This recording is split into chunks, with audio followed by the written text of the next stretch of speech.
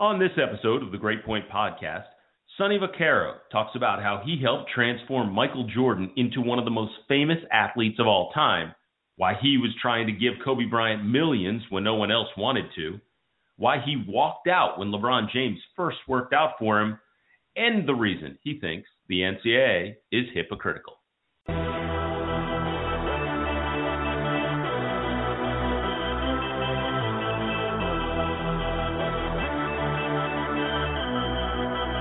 Let's talk hoops. Let's talk crossovers. Let's talk dimes. Let's talk hoops. Let's talk rumor. Let's talk opinions. Let's talk truth. Let's talk future. Let's talk present. Let's talk past. Fundamentals and flash. Me running the flow. Stanco running the show like a young Steve Nash. I'd like to welcome all of you to the Great Point Podcast.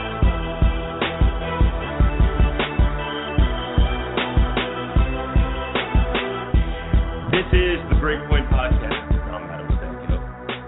Been called a sneaker mogul, a cultural icon, the Godfather, and some other names by critics. But regardless of what you call him, there is no denying the impact Sonny Vaccaro has had on the game of basketball and on some of the greatest who have ever played that game. Michael Jordan, Kobe Bryant, Tracy McGrady, LeBron James, and countless others through the Dapper Dan Classic, grassroots basketball with AAU, and through the summer camp circuit. He was Willy Wonka in a basketball factory, working wonders as an executive with Nike, Adidas, and Reebok. And in his latest act, he is leading the fight for the rights of basketball players past, present, and future. Sonny Vaccaro, welcome to the Great Point Podcast. Glad to be here. Hope we're going to have a good evening. Oh, yeah, we will. We will.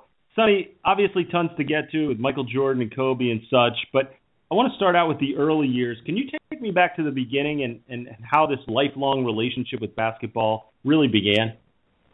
It was an accident.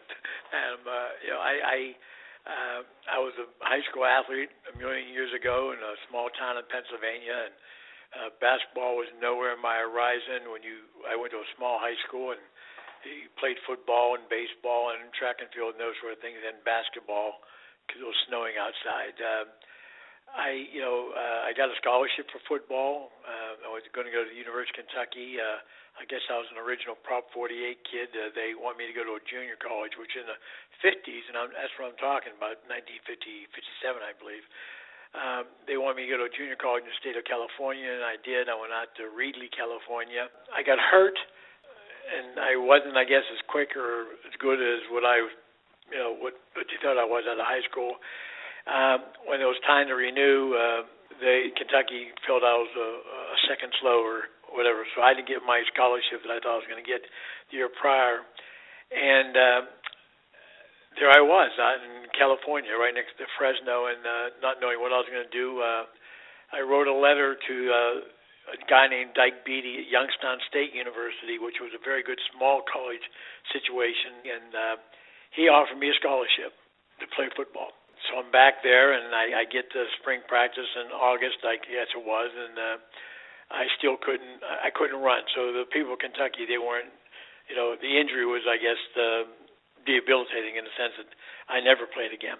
Long story short, the guy, Dyke Beatty, changed my whole life. He kept me on scholarship, 4-year scholarship. Remember those before they were, reinvented and invented and all that sort of thing?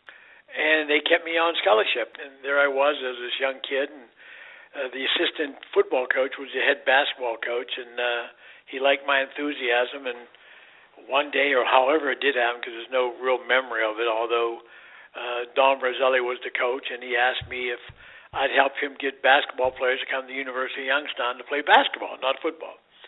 And that's how my life in basketball started, Adam. So very roundabout way.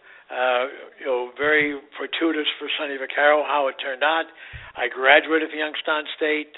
By then, my basketball, ability was good in recruiting. I eventually got some good kids for, Youngstown State. How I did it, I was no older than the kids. I started taking kids around to what would now be considered AAU tournaments, but they weren't named that in the 50s and early 60s, and I lived with Ralph Miller, Hall of Fame, basketball coach at Wichita.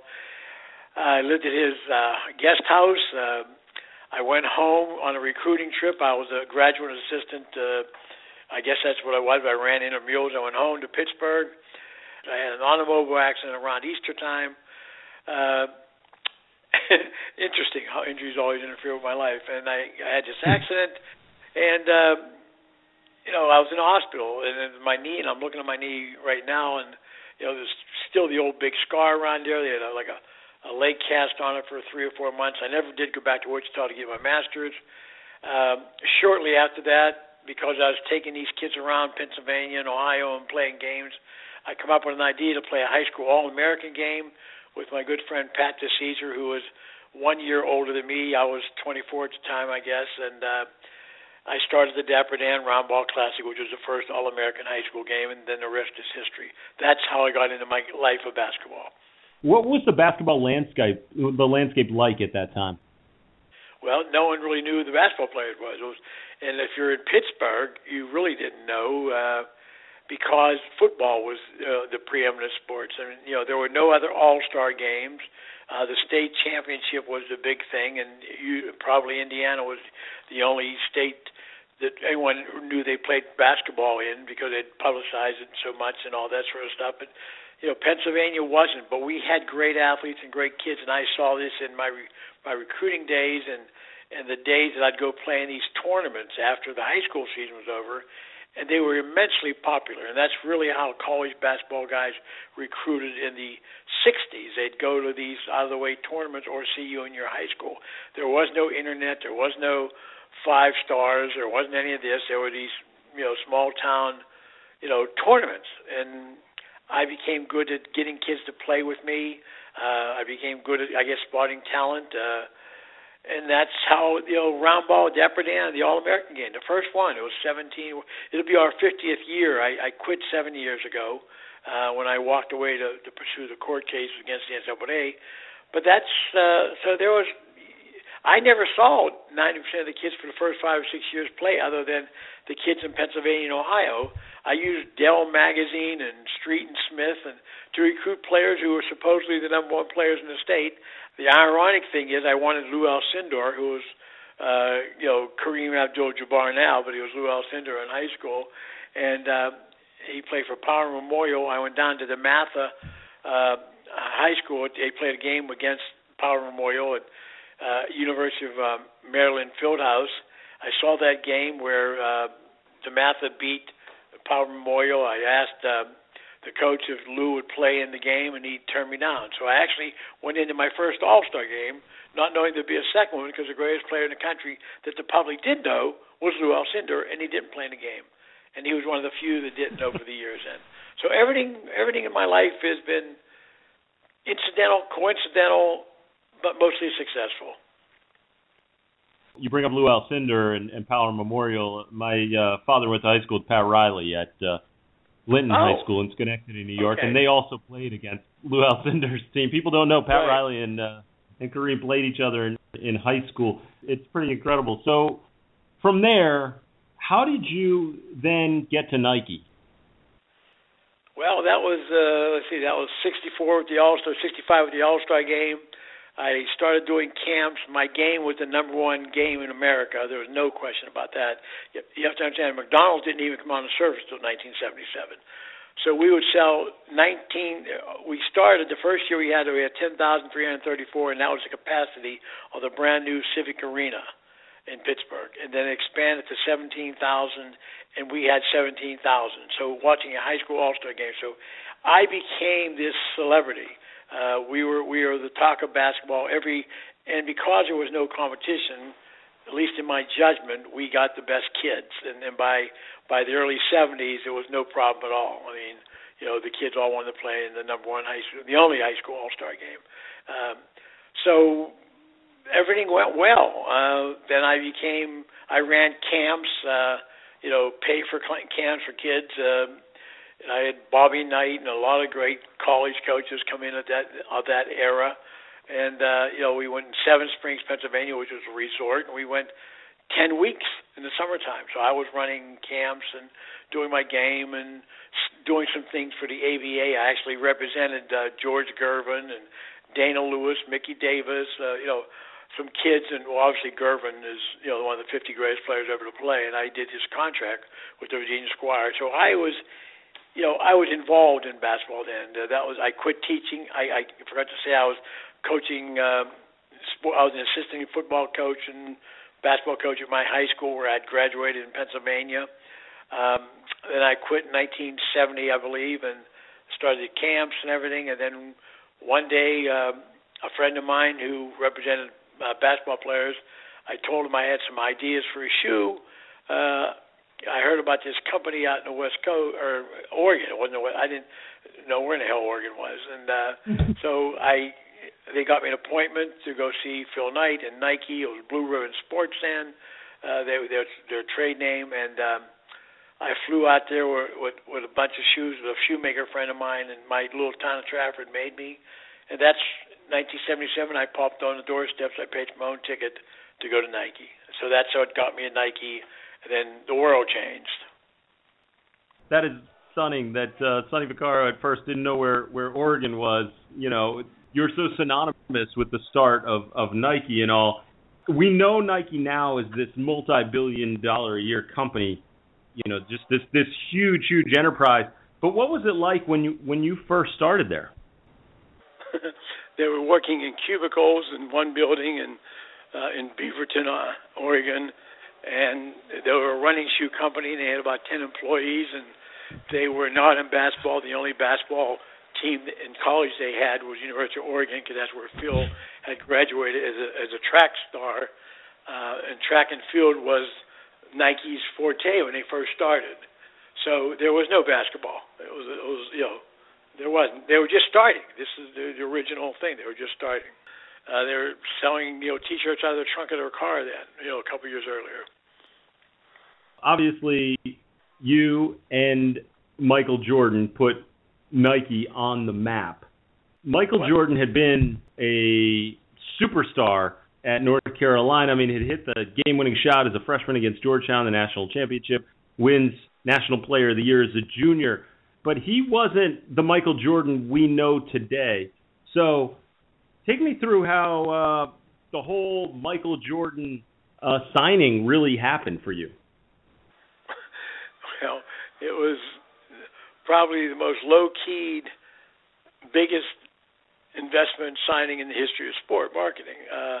No key that no one was running around signing basketball players to major endorsements. At that time, Magic Johnson and Dr. J and Larry Bird, they were obviously the stars of the NBA.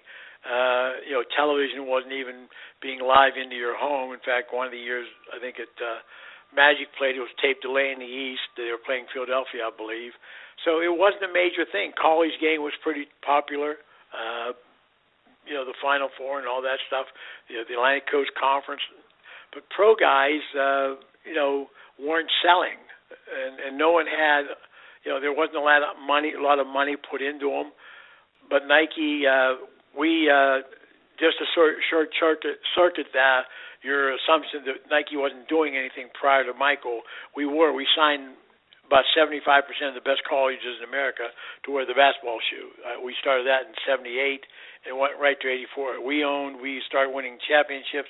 That was my first job with them, is to sign college coaches and the best teams to wear the shoe. That's how Nike started basketball.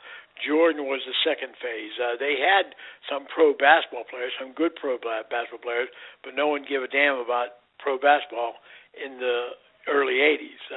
Jordan was this thing that happened. Phil wanted to do something. The other people in marketing wanted to do something. We were filling our oats.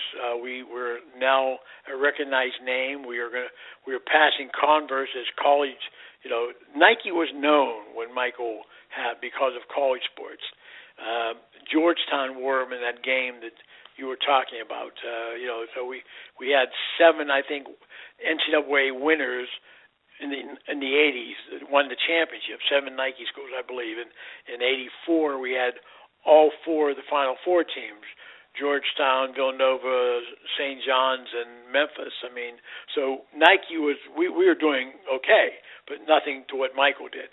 Michael was, we were talking about signing a guy, everybody in Nike wanted to sign other guys or wanted to get 2 or 3 guys, and basically the historical fact of the matter is no one really wanted to sign Michael except me, and that's where I got my chops, I guess.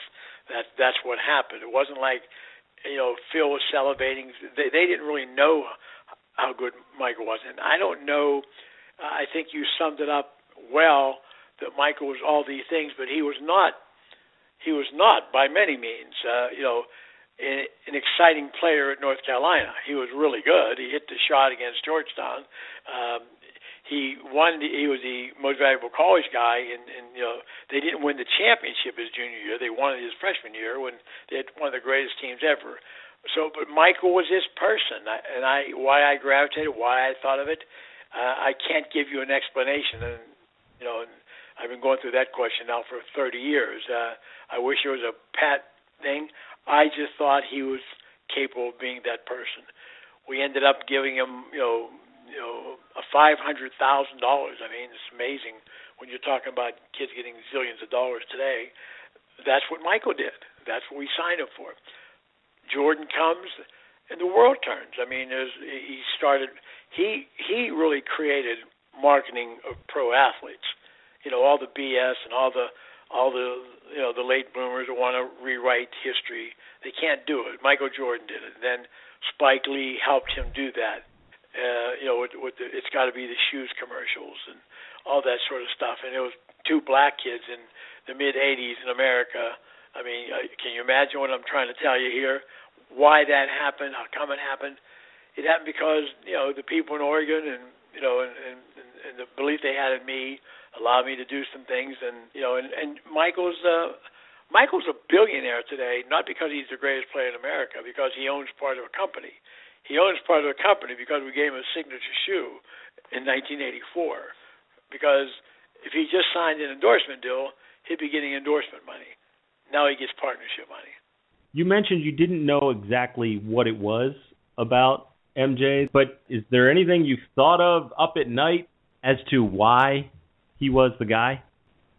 No, and to be honest, Adam, I can, as I go through my life and you talk about LeBron and Kobe and Tracy and then other things I've done, I don't know why I've done a lot of things logically.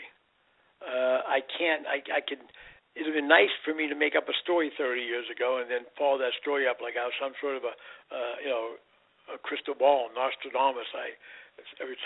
Once in a while make a joke out of. I mean, I just have a feel. I can't explain why Tracy McGrady, why Kobe out of high school giving him over $1 million. It's an illogical thing to do. In a lot of ways, I'm blessed. I mean, I don't know. I didn't go to class for that, for damn sure. But if you follow the bouncing ball, you're going to find that to be consistent with my life. And I just thought, at the threat of, they actually said, I don't know if it would have happened, they actually said, well, you bet your job on this. Now, you have to understand, no one else at Nike really wanted Michael, or they wanted him, but they wanted to split the money up between Charles Barkley, a couple other guys, Johnny Stockman, the kid, Elijah Wan. It was a great class. It was a heck of a class, my God. We could have, and they could have gotten away with anything. But they listened to me, and Phil and I didn't always agree on a lot of things, but some of the ones we agreed on, we hit home runs on. There's no question about that. So when you were finally able to convince these executives, Phil was with you? With me when? In what context are you using that? Just in the sense that he was on your side in terms of trusting your gut. That's the irony of my relationship. Every major decision from 1978 on, signing college coach, every college coach they ever signed was my idea. I mean, I put the pay scale and I signed them. They didn't know who John Thompson or Jerry Tarkanian or these people were, Jimmy Valvano. I mean, it was me, and I knew them. That was easy for me because of my round ball game. I knew all the guys. I knew all the coaches. I have a feel for this stuff, and that's basically. However your audience wants to interpret this, it's a fact because there's no classes you go to, and they allowed me to do this. That's the point the people listening to you have to understand. There was no bickering. It was my decision, and the money was my decision. I mean, that was basically when they asked me, do we give the 500, the three guys, I said no. So basically I said, give it all to Jordan. Give it to the kids is what I actually said. There's no logical explanation for my life. So staying on Jordan, it's just as hard a call was Kobe Bryant in '96 for Adidas after I got let loose at Nike and we were making inroads and Adidas was going to be a valuable and a viable player in basketball, which we were eventually until LeBron fiasco. But anyway, giving Kobe $1.5 million a year. I mean, when I told you, 5 minutes ago, we gave Michael $500,000. That was like, 10 years later. Interesting. Now we're giving $25 million a year, contracts. Interesting, isn't it? It really is. Well, the one thing I'm very curious about is, as far as Michael Jordan's concerned, how hard was it to convince him? We always hear about the way you convince the executives, but what about convincing MJ to do that? It was like right to the end because Nike wasn't the shoe of choice. That he wanted to sign. If he'd have got as much money from Adidas or close to, he would have gone with Adidas. There's no doubt in my mind, and he says that. He said it. Converse was the shoe that North Carolina wore because Converse had a deal with North Carolina and Dean Smith and all that. Michael would have gone with Adidas, 30 years ago. But the world would have changed because he never would have had brand Jordan. That's the irony. So Michael wasn't he didn't wake up want to be a Nike guy. I didn't know him when I had the first meeting with him. I never met Michael until he met me in Santa Monica for me to convince him that Nike wanted him and this is what we would do. There's no friendship here. It's not like he was going to my camps, played in my all-star games. I didn't know him. North Carolina, they beat Georgetown, which was like my favorite team in the world. I mean, it was all negative. It was an illogical assumption that I would even think of. If it wasn't business, why would I even have a North Carolina guy and a kid to beat Georgetown? That was illogical to think of coming out of another person's mind. But that's another thing. I never let stuff like that affect my decisions. So I took a kid that, knowing, that he didn't want to come, really. I can't say it enough, but remarkable is the description to keep using with you, Sonny, throughout your entire life. So Jordan then starts to turn Nike into the empire, the early stages of the empire, as everyone is wearing Air Jordans, and they changed the cultural landscape forever. There's no doubt about that. So what happened the day that you were fired then from Nike? I don't know. It was a day that I didn't think was happening. Michael, my wife, and I just come back from a European trip. It was right when the Gulf War was in the 1990s, and we had a private airplane. It took us from Michael put the first shovel of dirt in the Olympic Stadium in Barcelona because that's where they were having that's where the first Dream Team played. I think in '92 was in Spain. We went from Spain to Paris to Germany on one of those promotional trips. And Michael, we had a private plane, and we come back and we flew home, and now it's like whatever that is. And then Nike was having their convention where all the college coaches would come to, and at the Biltmore Hotel in Colorado, and Michael was then in the process of suing the NBA for his likeness because he didn't want to put his name in the pot with all the NBA players and split the revenue. So he and Magic Johnson joined forces to that. I was at that meeting helping and representing Michael and Nike and him opting out of his NBA contract. So I get home, and it's about a week later, and I get a call to come to Oregon. I never spent more than 3 days in my 10, 12 years with Nike in Oregon. I never went up there. I only went up for business meetings. So I thought I was going to go up there to talk about Michael opting out because we put the deal together. I was involved in everything Michael did. Everything. Like I said, private airplane. I produced an NBC special as a co-producer. The first Michael Jordan on NBC national TV. The Jordan salute. we did everything together. I started the camp, the original camp that's now the fantasy camp. Michael and I started together in '85 at Elmhurst College in Illinois. So I stayed at his home when Phil Knight stayed at a hotel off camp, not with Michael. So that's how close I was. And then I go up there on August 15th, 1991, I guess, and Phil just fires me. So, but I was doing a lot of things. I mean, I wasn't doing legal things. I mean, I was doing all-star games. I was very, very close with Michael, obviously, but I never thought I was get fired. I thought I'd be buried with a swoosh on my head. So that's what happened. So that's hopefully I made sense to you. For sure. So then you walk out the doors of Nike, and then what's your plan? I didn't have any plan. I had a job when I was there 10 minutes ago.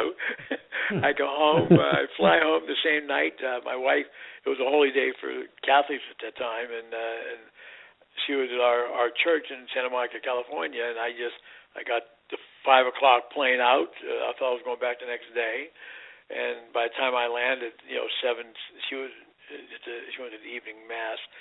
And I got a cab, and I met her in church, and she was shocked, and I told her what happened, and so we're home about 8:30 that night, and the phone's off the hook, and it wasn't like, other than answering machines, cell phones and all that stuff didn't work. So I actually told her as we were leaving church. So my whole world changed. I mean, we didn't have a job and all that sort of crap, but it's just something that, I don't know, it turned out well.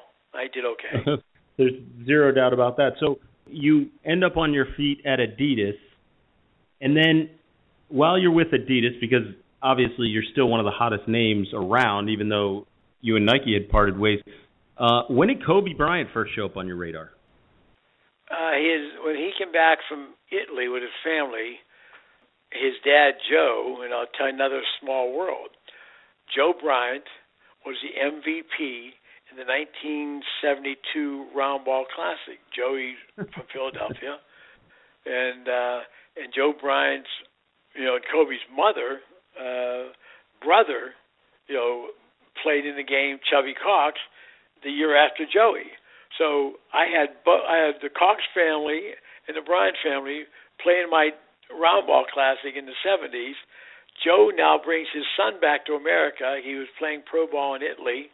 I guess it was 94 or 95. I know what year he graduated, but he's going into his junior year. Joey reached out to a friend of mine, Gary Charles, and he wanted to see me. He remembers me from Round Ball. He knew Gary, and he wanted to bring him to camp. And I said, okay. I had no idea. I just thought I was doing a favor to an ex-player. I never forgot. That's the absolute truth. So it wasn't like I knew it because Kobe didn't play anywhere. So all the BS, everybody knew how good Kobe was, were all full of crap. I mean, even Kobe made a silly statement about he learned everything in, Europe. I don't know what he learned. I mean, I don't know when he could have learned it. He was not a hot commodity coming here. But man, was he brilliant. He was brilliant, is brilliant, will always be brilliant. One of the greatest players ever to live. And that's how I met Kobe. Joe brought him to me. Then he went to ABCD camp, and he was brilliant. His junior year and his senior year, he was the number one player in America. And then he drops out of high school. And Kevin Garnett's the only other kid that did that in the 90s. But Kevin didn't get a shoe contract. And then I gave Kobe this really unbelievable shoe contract. It was over $1 million a year. So come a long way. So was there any doubt during the process that you would end up signing him to Adidas? Well, Kobe wasn't hard because Nike nor anyone else wanted Kobe. And that's why even the money I paid him was because no one ever understood, because that's what his value was, and I was dead right about that. But Nike didn't want him. I mean, Nike had all these people. I mean, they were Nike then. I was just Adidas. We were starting. We didn't even have. We had a couple of players, but it wasn't anything like Nike. I mean, they still had Jordan. I mean, hell, So Kobe was the first, and I got to know him because of the camps. I got to know his mother and dad. I moved to New York. Pam and I lived there for 9 months his senior year. I never saw him, but I saw his mom and dad a couple times a month, and and we made him an offer, and he took it. But no one, that was the irony there. I mean, no one else wanted him. All the BS you hear, and then he leaves Adidas later on and goes to Nike, and he's done very well and made a lot of money with them. But the point was, they didn't want him. Nobody wanted him, but I did. Yeah, it's interesting. I was in southeastern Pennsylvania at that time, and one thing that I remember, and what I remember about Kobe coming up, I mean, people started talking about him through Sunny Hill League and stuff, and obviously when he got ranked highly amongst the other high school players in that class, the one thing that was crazy was all the Philadelphia media was laughing at him actually going to the NBA because they thought there was no way this guard could be playing in the league. So it's amazing that you had that foresight. Regardless of how highly ranked he was, everyone was thinking he was a suburbs kid who couldn't play. And once again, you seem to have seen through what other people just couldn't see. Not only was it suburbs kid, he went to Lower Merion, and they had all white guys out there, and Kobe had to integrate himself into the city. And even though, as I said, Sunny Hill was a Nike-sponsored situation, and Sunny was a very intuitive, smart guy, and you know that from living back there. He's had an unbelievable life and career, and he's done a lot of good, especially in Philadelphia.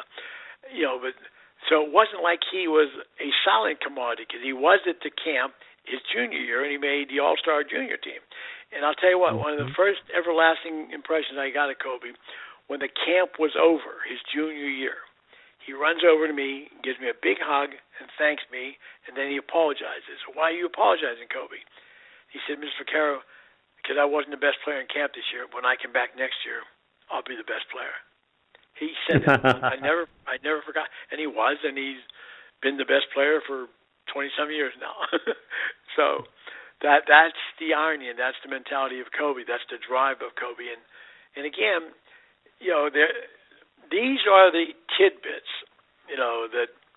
that stand out in my life, in the sense that, I can't explain or do whatever, and but Kobe Bryant, he wasn't pursued. Now next year, after we signed Kobe, Tracy McGrady comes along, and Phil Knight made a statement. He actually had a meeting with all his, all the people working at Nike that was never going to happen again. Well, Tracy followed a different blueprint. Tracy almost didn't even get to my camp. I mean, he had a lot of problems in high school. He came to the ABCD camp unranked and didn't play high school basketball. A summer league guy called me, and a guy I liked and respected basketball-wise. He convinced me. His high school coach called me a few times, saying not to take McGrady. He's a bad kid, bad this, bad that. The family's horrible. My wife said, Sonny, you got to Pam, he actually helped me. I never saw Tracy. I mean, there was no films of him.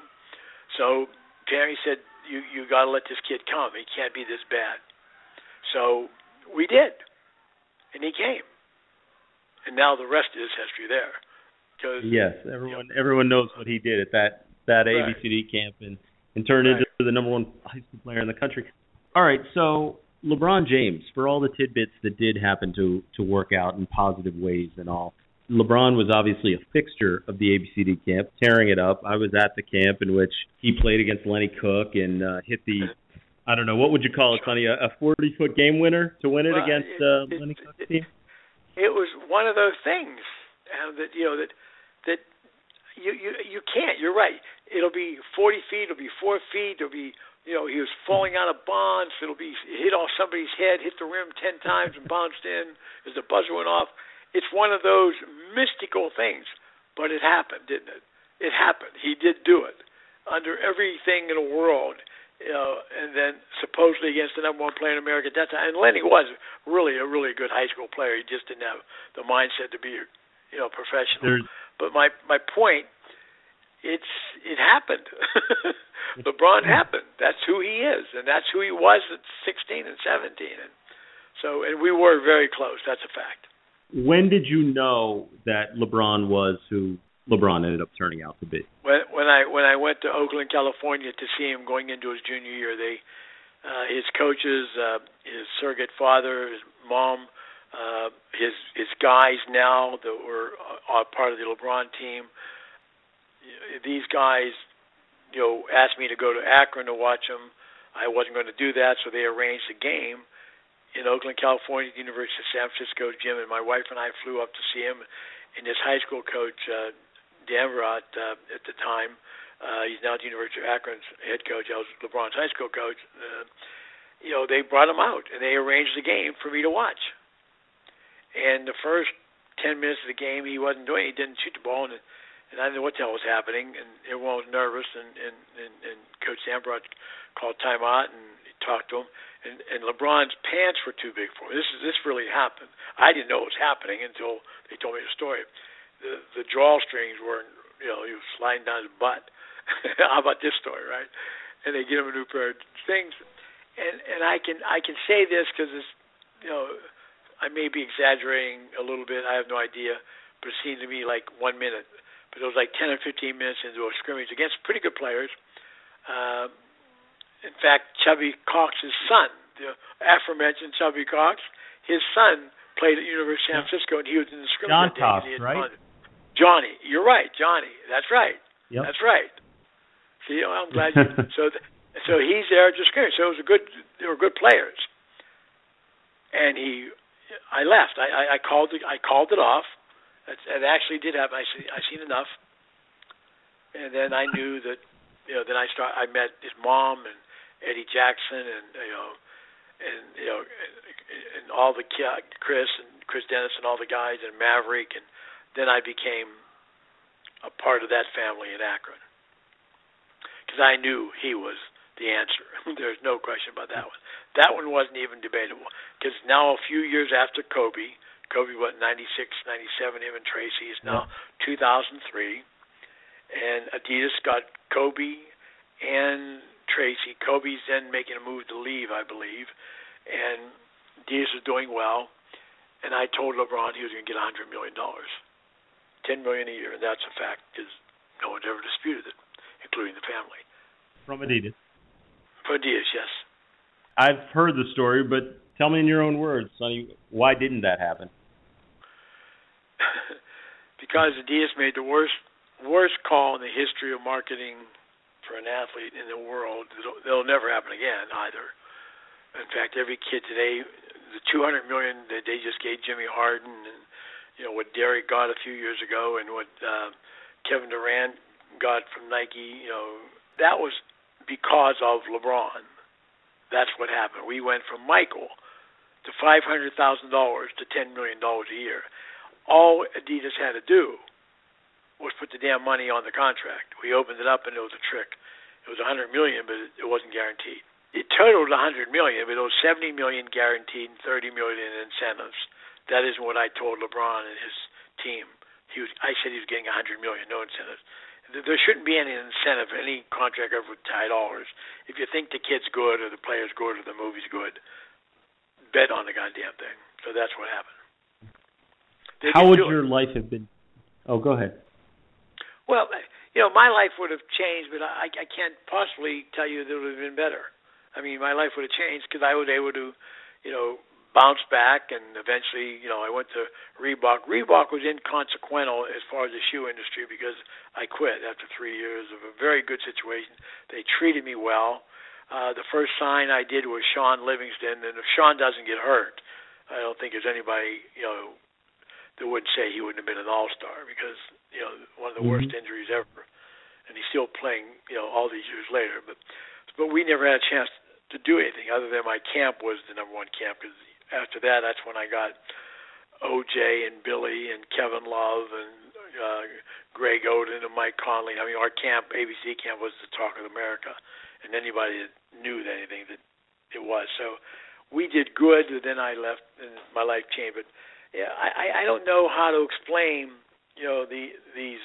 my leaving, my departures, and whatever to the continuation of my life. Because in my mind, I always feel that my life just continued but with a different path.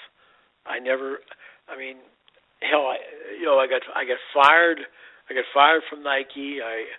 I just resigned at Adidas because they broke their word to me and to LeBron, and I couldn't work for people who were going to. My motto was, I guess, all the way back to Phil in '77, and Phil believed me until he got rid of me in 90 or 91. In a sense that if I said something to an athlete, or anybody really, the reason I'm going to win the game is because I'm not going to lie to you or exaggerate. And this was the first time someone pulled the rug. And there was no reason, because we rose to the top. There was a change in ownership. There was a change in presidents, and so they got cute, and they've still never recovered. Under Armour's now passed Adidas, and Under Armour was selling shoes out of their trunk. It's almost replica of what Nike was in the 70s. I mean, now they're the second darling in the world, and Adidas is like an afterthought. And it's interesting how life turns out. I guess the real question should have been, how would Adidas have changed? Well, you know what? It's a good analogy, Adam. But Adam, he was different than Michael because we knew his value because there was never anybody more hyped than LeBron. So going in, the King James. I mean, he had Michael was a non-entity, really. I mean, you go back to what they were able to do with Jordan in the 80s. It was unbelievable what happened there. And obviously Michael was brilliant. But Nike also put some money behind advertising. The commercials were good, and there was no superstar out there. LeBron's they got the money back tomorrow morning. That's rather a dumb mistake. The $10 million was pittance. So you've talked about your proudest moment having been your involvement in the Ed O'Bannon case. 2014, basically Ed O'Bannon leads a class action lawsuit against the NCAA to sue for the use of player likenesses, and you win the case. It's under appeal right now by the NCAA. But why was that case so important to you? Well, that's fitting question, and not the end of my life, but it was the most important thing to me because I think for the first time in my life, and the first time in all these kids who were good to Sonny Vaccaro by them, all the ones in the past playing in my games, going to my camps, I had a good living. But this was so wrong. The NCAA is such a fraudulent organization. I mean, I don't know what's going to happen in this appeal. I sit here every night waiting for the damn thing to, one way or another. We've already won because there's so many changes. But the very fact that people can sit there and make their own rules in determining the lives of individuals with their names and their likenesses and their signatures, and it's impossible. It's the most ridiculous thing I've ever heard of, but these people who run that organization, and it's been consistent because they've lied since the 70s, because if you go back to what I started my life on, I had a 4-year scholarship. Someone offered it to me and never played, and they kept my life changed. And just until recently, now they're going to give some college going to give 4-year scholarships back. That they took it away in the 70s. I mean, so O'Bannon to me is it's basically in my world, in the small part I played, it's given me more personal satisfaction than anything. And the irony of your audience here, and just for the record, I don't receive a penny for this. I only make a motion because my next sentence I'm going to tell you is, obviously I made a lot of pennies working for a living and being involved in corporate America. And to get to this point in one's life, and you just sit back and, it's been this has been 7 years since I quit, 8 years. So I don't want, everyone saying, well, what took you so long? Well, what takes people a long time to do anything, Adam, is the opportunity to do them. When Pam and I walked away from Reebok in 2007, we left a hell of a lot of money on the table. They were going to sponsor my games. They were going to sponsor the camps. I had millions of dollars in marketing money. I mean, we could have gone on forever because Reebok was happy and, I was happy and all that sort of. But the O'Bannon case, I mean, what do you see today in today's paper? The kid at Ohio State, the halfback, is a brilliant. He's trying to get his images and patent his signatures and images, and how some people can just sit there and say we own you. I mean, and this is supposed to be an academic situation. This is supposed to be nothing about sports. If you listen to the creed of the NCAA, it's all about academics. Well, the last thing they're about is academics. That academics is part of the curriculum of athletics, and O'Bannon is showing the fraud. I mean, what you're seeing at Auburn, it's another North Carolina. You think these things are isolated? The only reason they're coming out is because there's reporters now that will work. How many times, and you're relatively young, I mean, George Dorman busted Minnesota and won a Pulitzer Prize with the coach telling his guys not to go to school. I mean, the lady in Tennessee, the lady in Georgia, I mean, the guy in Georgia. I mean, these things have happened in the past, but never to this extent. I mean, because I never will talk about a kid. I don't like talking about, when their money's concerned. But what they've done to the academics and the education, I want to tell you a story. I've been speaking with Pammy and I spoke at 37 universities, 37, and no football or basketball teams since I left Reebok in 2007. Harvard, Yale, Wharton, I mean, everywhere, Duke, law schools, journalist schools, and business schools. So I'm speaking at a great university, and my lecture's over, and there's a figure way in the back, and he puts his arm up, and I'm done speaking, and he has a child on it, and I recognized him halfway down. I knew who he was. I hadn't seen him in like a long time, let's say 10 years. And he goes down, and I say, "Hello, Jimmy." That wasn't his name. "How you doing?" "I'm okay, Mr. Vick. I'm okay." And so we talked, and he was glad to see me. I didn't know he was coming. I didn't know he was there. I knew he went to that school, but it wasn't on my mind. So we talked for a while, and then he told me, he played a little bit in the NBA. Then he played in Europe. Then he came home, and and he said something to me, and this is just recently. That was in the last 3 or 4 years, but it put it all in perspective for me, because I finally had a kid that I knew really well, because he ended up being the NBA player on the team. The team went to the Final 8. I think they made the game to go to the Final 4. Conference champions. His shirt's on the banner of the university. I mean, it's all up there, right? All American, all this. And he said, they lied to me. And I thought I was going to get, because I've heard this quite often, that when they lied to you, I thought someone promised him $5 and didn't give it to him. So I said, "What do you mean, Jimmy?" He said, "I can't get a job." And what they did, they gave me a degree and they didn't give me an education. And that was the saddest thing I've ever heard, the moment, the impact it made. So when you hear these stories, all the BS about these schools, and the biggest fraud in college sports is maybe not giving them $10, which they owe them for their images. That's another story. I'm not saying they shouldn't. They should. But academically, and then they just lie and BS, and they all make excuses about the function of the NCAA.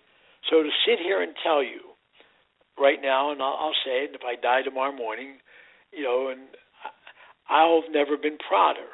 Now, I'm very happy I made a good living. I'm very happy that I didn't have to work for 8 years because I had $5 in the bank. But the organization, the NCAA, is hypocritical. I know I'm going to say these things. I've said them before, and then people laugh at me. But I think at the end, I get the last laugh. All I'm saying, the first thing these guys owe them, and they don't all give it to them, is an education. And 1A is, if they use my picture and all that stuff, they don't owe me. They don't owe my image for life. So I would really be a sick individual if I didn't think that of all the opportunities I've had in life to do something, that this is the most rewarding to me. And I don't want, I'm not being a purist, like I keep saying. I was able to earn $5 during my lifetime, but the point is, those $5 were earned. I didn't do anything wrong to anybody. It was a business deal. This last 8 years is payback. I owe, and I think I'm one of the few people who could have helped this thing get started, because Eddie O'Bannon and the plaintiffs did it, and Michael Housfield did it, and the lawyers did it, and then the public eventually did it, because they sort of gravitated. And a good friend of ours, Mark Eisenberg, and others like him over the years have said this many times. But now the crack in the veneer or the painting, and it doesn't mesmerize you anymore. And you go to individuals like Shabazz Muhammad, who you catch somebody from the NCAA saying he'll never get past. That's why Brandon Jennings didn't go to Arizona. They red flagged him, and Brandon said bullcrap. And this was before Muhammad. He says it's going to take 6 months for them to make a ruling. I mean, then you watch the Miami University case where they actually were making a deal with the guy. I mean, and then you get Mark Emmerts of the world, and you get, the late Miles Brand and all these presidents. They make millions of dollars a year, and not that they should. I don't know what the hell their job is. I said this publicly, and I say it again. I don't know what they do to get paid. They don't have the authority other than to discriminately pick and choose what they're doing.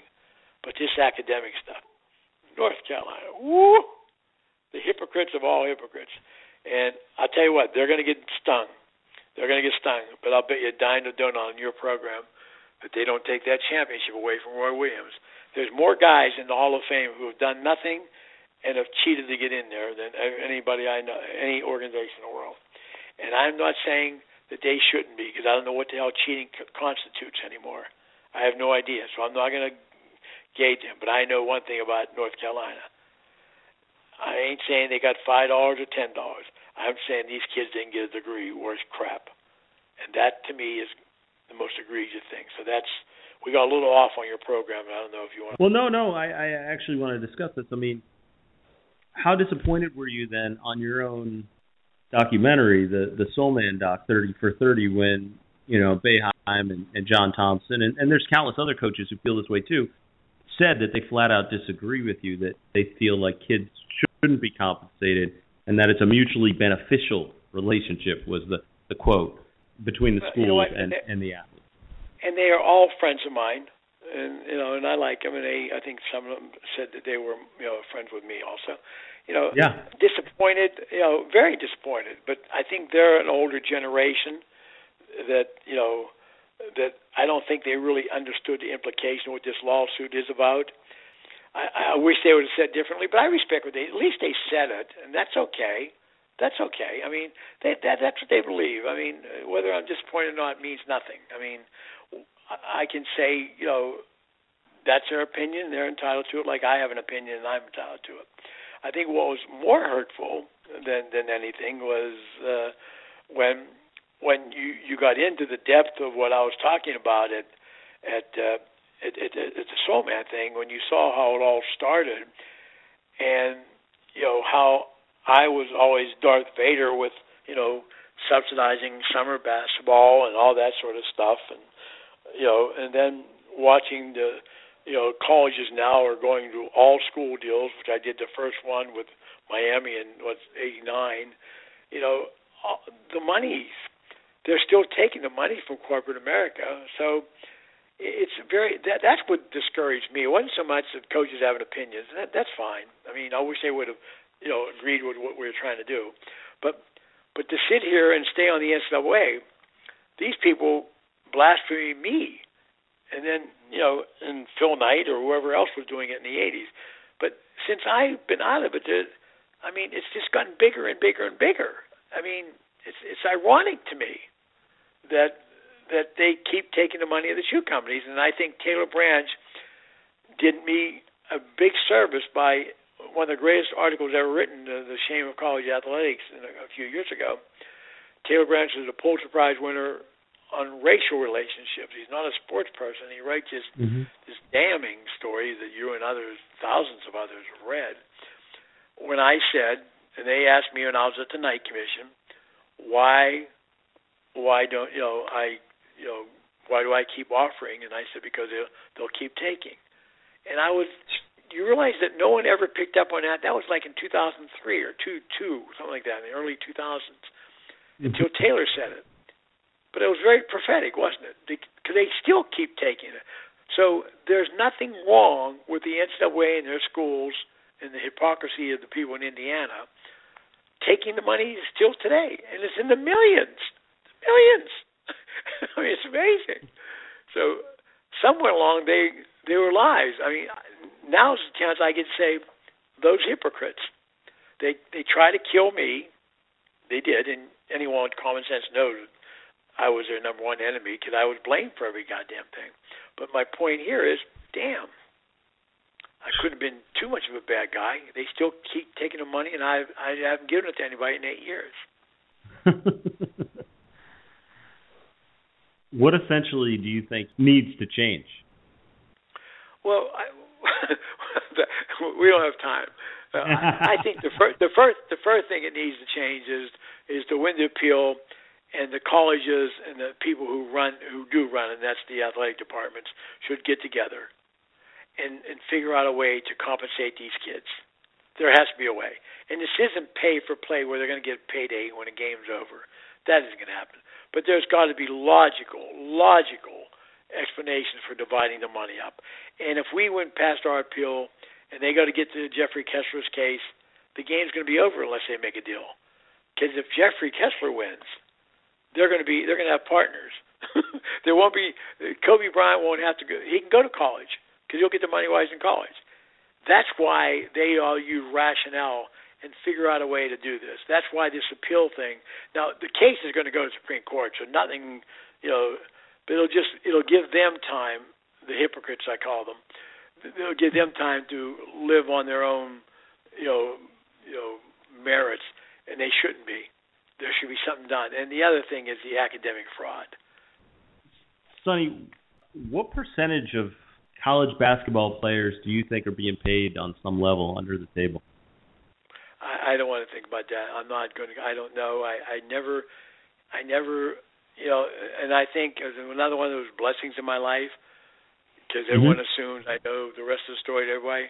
Do I think it's happening? In my own personal opinion, yes, without any knowledge of or seeing it, I can't comment. I've never seen it. That's why my relationship with Tarkanian was so interesting. Jerry was a dear, dear friend. I knew most of the players, and half of my problems with the NCAA were based out of Las Vegas.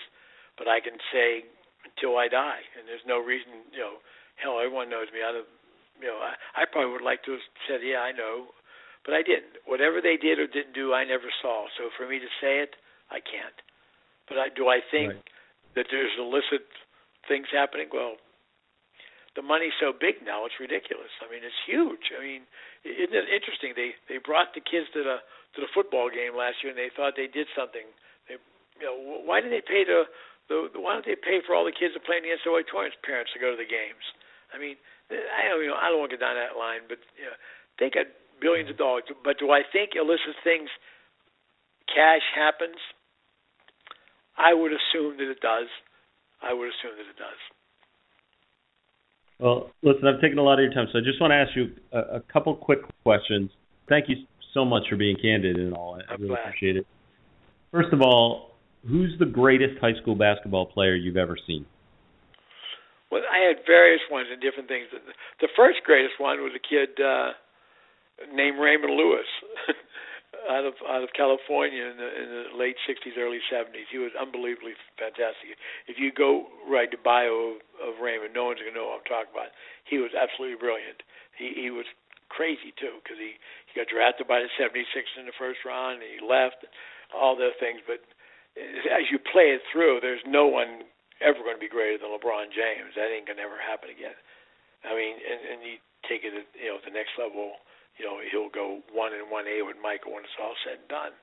But Raymond Lewis, and there was a few. I mean, Kobe. I mean, these kids were good. The greatest unknown player was McGrady, because I don't think he had no training at all. But I was there for all of them. I remember Moses played, my All-Star game. I mean, so I've been fortunate. But Michael wasn't.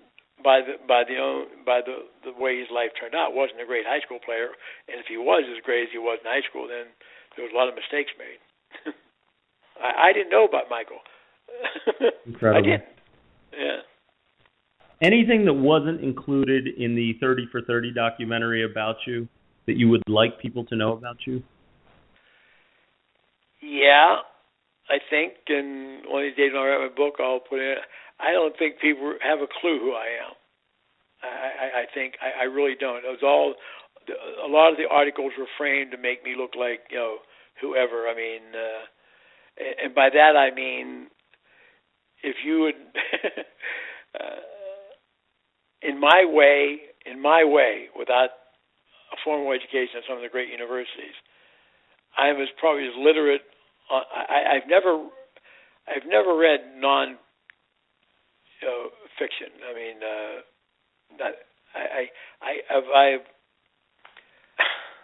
I know. How do I say this in the right way and frame it for your audience here? If you looked at my house from time to time, I had 500-600 books. Everything was autobiographies, historical, whatever. I can't stand to watch things that aren't right, and I would be able to converse with you very deeply into some of the interesting people that would not be in my horizon. In my other world, music. One of these days, if I live long enough, I'm going to write the greatest musical. It's going to be about country music. But I love Broadway. I think Pam and I have seen every major play since the 70s. I mean, I can remember Patti LuPone and Manny Patinkin standing on the stage for Evita. So these are things they have no clue, and because they have their own reasons not to know the person they don't like, Adam. I think that's what I come down to. That's probably a pretty fair statement about most people, I think. Yeah, I think so. I think that's very accurate for all of us who get pigeonholed. Just take time out. I mean, going through all these papers, and I literally have a lot because I'm researching my life now. But my point here is, I go back and I see some of the comments. Well, look who's talking. Consider the source. Stuff like that. And you say, damn. All you had to do is find out. But I pretty well, I guess. There's no doubt. There's no doubt. Some of the biggest companies in the world trusted me. I mean, I always said that to myself. I don't know how, when we were running the world and I was over at Nike, that I was, I was Mr. Evil, and Phil, who actually paid me and treated me really well until he fired me, he got a pass. Hell, that's interesting to me. But that's another time for another life. But I'm happy, and I married an unbelievable woman, and I'm sitting here hoping that we win the appeal tomorrow. If we win the appeal tomorrow, then onward, charge, the Light Brigade, whoop, go for it. All right. So all that being said, what regrets do you have?